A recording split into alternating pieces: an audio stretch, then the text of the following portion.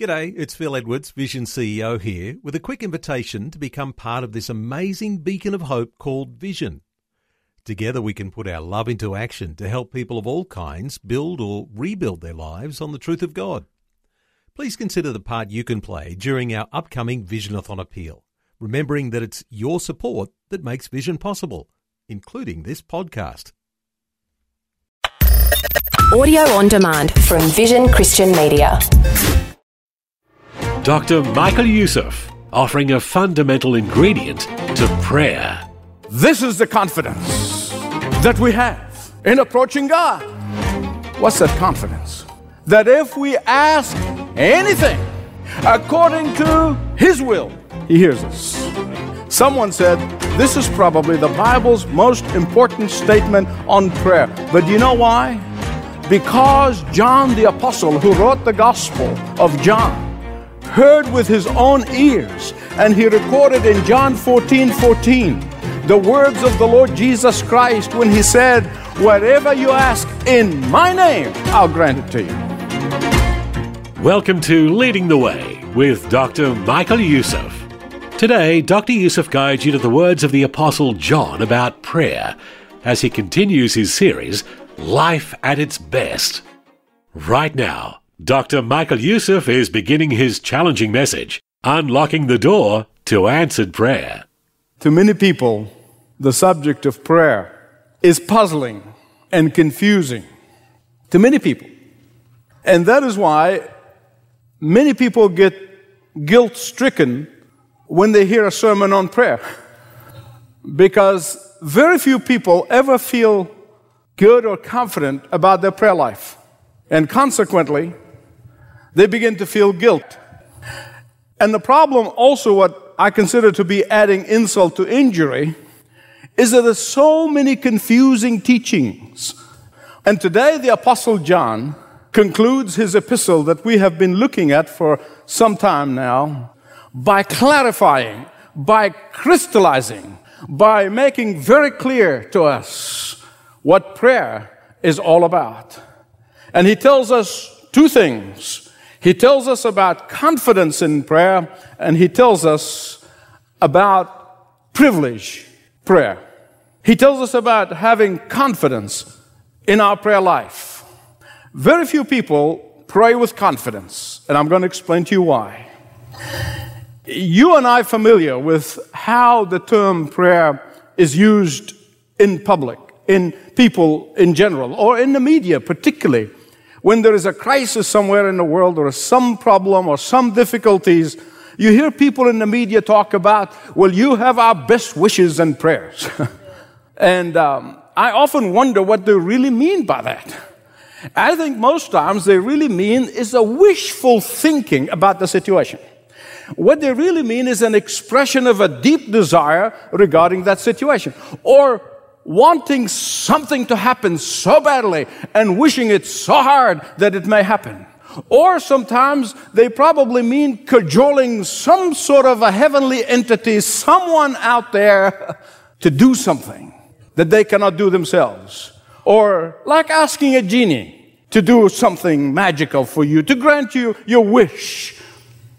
In fact, most people think of prayer the way my children and I used to play a game when they were little.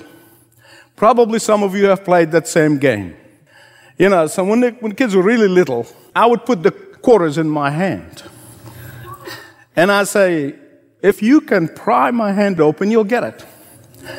Some of you know what I'm talking about. And so they would sit in my lap, and they keep working their way until they get to the coins. And then what happens, they take the coins, push your hand away, and run away with glee. And that's fine, because they are kids, and that's a game. But the problem is, there are some people, when they get into trouble, this is how they think prayer is. Many people do the same thing with God. God, help me pass my exam. Well, they pass their exam, and they run away, and they come back and they say, oh, God, help me find a job. Help me find a job. Help me find a job. And then they get the job. God, help me find a spouse. Then they run away. Beloved, that is not what prayer is all about. So I want you to turn with me to what John said in chapter 5, verse 14 and 15. Here's what John said. This is the confidence that we have in approaching God. What's that confidence? That if we ask anything according to His will, He hears us. Someone said, this is probably the Bible's most important statement on prayer. But do you know why? Because John the Apostle, who wrote the Gospel of John, heard with his own ears, and he recorded in John 14:14 the words of the Lord Jesus Christ when He said, whatever you ask in my name, I'll grant it to you. Some people try to use this verse like they use the American Express gold card with no credit limit. God, give me this, God, give me this, God, give me this, God, give me. It's a credit card. And they ask for the wrong things. They ask with the wrong motive. They ask with the wrong spirit. They ask for selfish and self-serving things. And when their prayers are not answered, they said, where is God who said, ask in my name and I'll answer it? Look at verse 14 again. This is the confidence that we have in approaching God. That if we ask anything according to His will, He hears us. Where does the confidence come from? Where does the confidence come from? It comes from a deep intimacy with God and His Word. It comes from deep knowledge of God and His Word. It comes from deep love for God, His Word, and His desire. It comes from deep commitment to the will of God in my life. It comes from a deep desire to obey God no matter what. It comes from a deep longing to please God. And in the presence of this deep longing, desire to please God, we find ourselves asking only for that which is in His will. The scripture said, delight yourself in the Lord, and He will give you what? Desires of your heart. Now, I got news for you. I lived long enough to know that most people like to skip the first part. Delight yourself in the Lord. Actually, they wouldn't even mouth it. They go straight. God will give you the desires of your heart. Have you heard people like that? God will give you the desires of your heart. Now, wait a minute. What comes first, the horse or the buggy? Right? The horse. And it says, the horse here, it says, delight yourself in the Lord.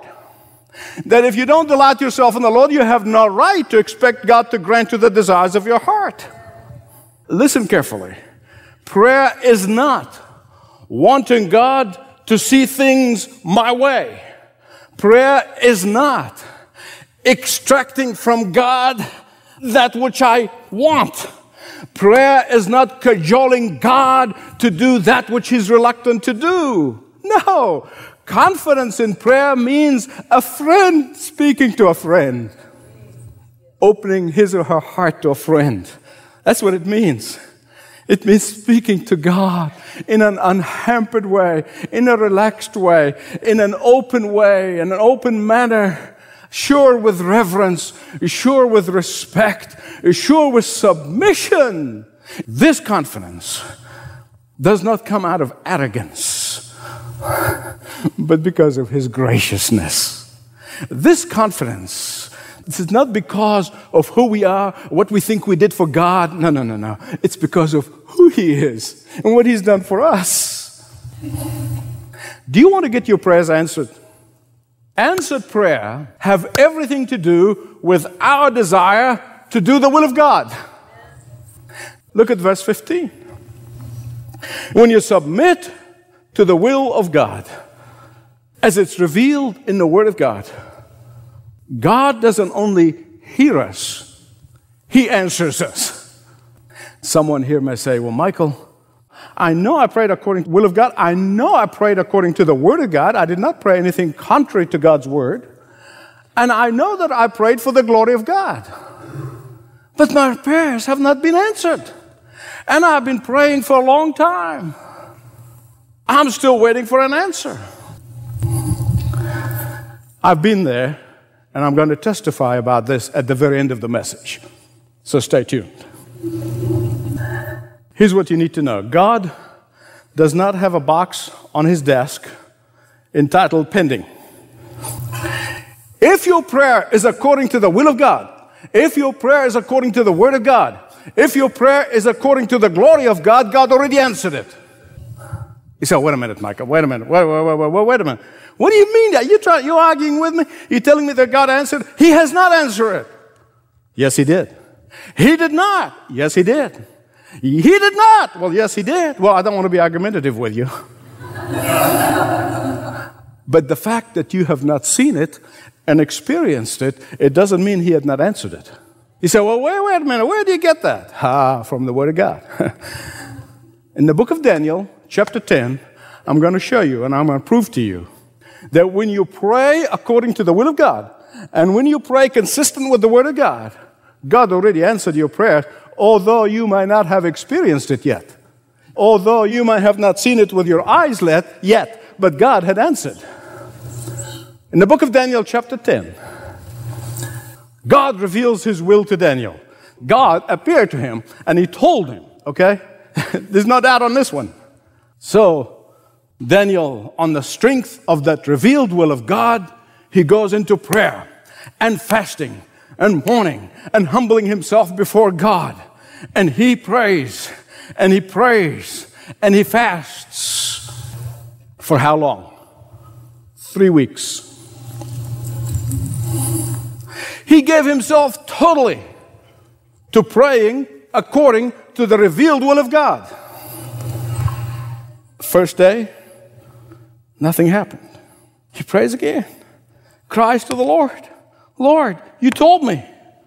Nothing happened. Third day, nothing happened. Fourth day, nothing happened. End of the week, God, you promised me, and I'm praying on the strength of that revealed will that you have given me. Second week, whatever happened, Lord, I've been praying. Third week, a messenger from the Lord appears to him. Now remember, Daniel was not praying for a Rolls Royce. He was praying for the revealed will of God, what he already knows God wanted. And so, in chapter 10, verses 12 and 13, a messenger from the Lord appears to him. And here's what he said. Listen carefully. Do not be afraid, Daniel. Since the first day that you set your mind to gain understanding and to humble yourself before your God, your words were heard. That's another word for being answered. Sometimes in Hebrew language we say heard meaning answered. And I have come in response to them. But the prince of the Persian kingdom resisted me for 21 days. When did the answer to Daniel's prayer take place? Immediately. First day. When did Daniel experience that answer to prayer? 3 weeks later. And the reason given here, sometimes we don't have reasons, sometimes we have reasons. But the reason's clearly given here that the head demon that is in charge of the Persian kingdom was creating havoc in the heavenly places. And he was trying to delay that prayer from being experienced. It's already been answered, has not been experienced for 3 weeks. Beloved, let me tell you something. It is not arbitrary that the Apostle Paul said in Ephesians 6:12 that our struggle not against flesh and blood, but against rulers, against the authorities, against the powers of the dark world, against the spiritual forces of evil in the heavenly realms. Prayer is dependent on the willingness of the person who's praying. Willingness to do what? Willingness to do spiritual battles. Willingness to do spiritual war. Willingness to align your life with the will of God. Pray, tell me, how can you pray the will of God in your life when you are living outside of the will of God in your life? Pray, tell me, how can you pray the will of God in your life when your life is contrary to the Word of God? In fact, the Bible gives us at least 6 reasons why our prayers are not answered. Listen to me. First, according to 1 Peter 3:7, marriage relationship that's out of kilter can hinder answer to prayer. Secondly, according to Matthew 5:23, knowingly offending someone will hinder answer to prayer. Thirdly, according to Matthew 6:14, unforgiveness will hinder answers to your prayer. Fourthly, in Malachi chapter 3 verse 8, lack of stewardship, unfaithfulness with the stewardship that God placed in your hand will hinder answers to prayer. Fifth, in 1 Samuel 15:22, deliberate disobedience can hinder answers to prayer. And number 6, in Psalm 66 verse 18, cherished sin, hoarded sin, unconfessed sin will hinder answers to your prayer. And that is why, after John tells us about confidence in prayer, he goes on to tell us how to pray. How to pray. Secondly, verse 16 and 17. Now, I told you, first what he's saying is this. He said that you need to pray for the brother or the sister in Christ who is caught in sin. Not to gossip about them, to pray for them. Earnestly pray for them. Not to talk about their sin with other people, but to intercede on their behalf. But what is that sin that leads to death? The very purpose of the whole epistle will lead us to think that the sin that leads to death, in the context of the whole epistle, the one thing that has been repeated over and over and over again, that no one can have eternal life if they do not believe that Jesus and Jesus alone is the way to the Father. Amen. Amen. That no one can have eternal life in heaven unless they believe that Jesus, through his death and resurrection, made it possible for you and me to go to heaven. That's the whole point of the passage. And that was the sin of the Gnostics, to whom John was writing, the sin that John was fighting and trying to warn the Christians from it. And beloved, that's the sin of the church today. Oodles of churches have abandoned the truth that Jesus came from heaven to die and rise again so that he and he alone can give eternal life. Amen. That's the bottom line. And that's the sin that leads to death. I told you I want to testify to you about my own prayer life, from my personal experience. And there were several big moments in my life, big issues in my life. The world can look at them and say it's impossible. And if people knew what I was praying for, they would say that my sanity has left me. But I knew I was praying according to the will of God, at least as I'm able to discern it in my spirit. I knew I was praying consistently with the Word of God. And I knew that I was not praying for self-serving prayers, but for the glory of God. And I knew that. I knew that I must persist in prayer. And yet, between the time that God had answered those prayers and the time that I have experienced answer to prayers can be measured not in weeks but in years. One time it was 18 months. Another time it was 3 years. Another time it was 6 years. Between the time I knew that God had answered my prayer and the time I've experienced it. What happened to me during that time? What happened to me during the time of waiting? Well, like Daniel, when I was persistent in prayer, well, I grew more like Christ. I grew in my dependence on Christ. I grew in my love for Christ. I grew in my total reliance on Christ. Oh, but listen. Let me not just tell you the good stuff. Let me also tell you that many times I was tempted to give up praying. Oh, I can't even count them. That many times when I was tempted to give up in my persistence in prayer. That many times that I was tempted to give up waiting to experience the answer to my prayer. But the grace of God sustained me, and I know that He will sustain you. Finally, John says, stay away from idols. He just comes in this text, this last sentence there. He's closing and say goodbye. He says, stay away from idols. He said, what is sticking that thing in there? Does it make sense? Yes, it does. Listen carefully. You see, an idol is anybody, could be a person or persons, or a thing that occupies the top place in your heart. Only you know this as much as I know that for me. That's an idol.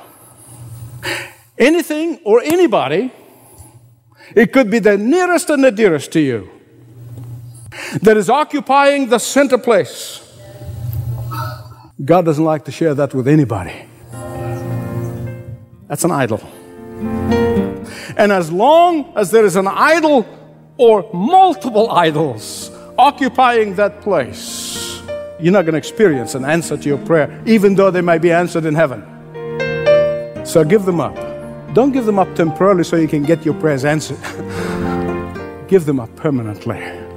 Give them up for good. Surrender them to the Lord.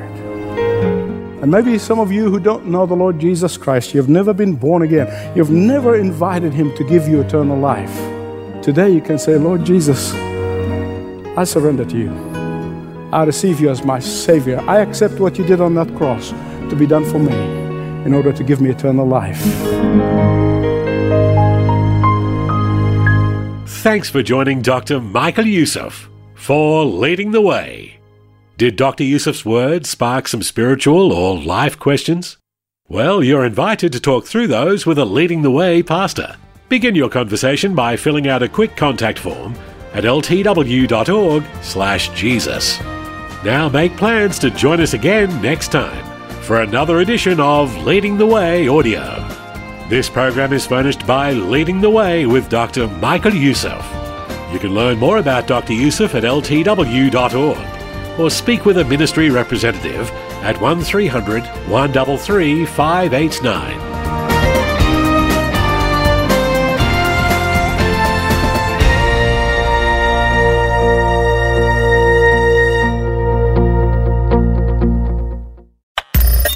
Thanks for taking time to listen to this audio on demand from Vision Christian Media. To find out more about us, go to vision.org.au.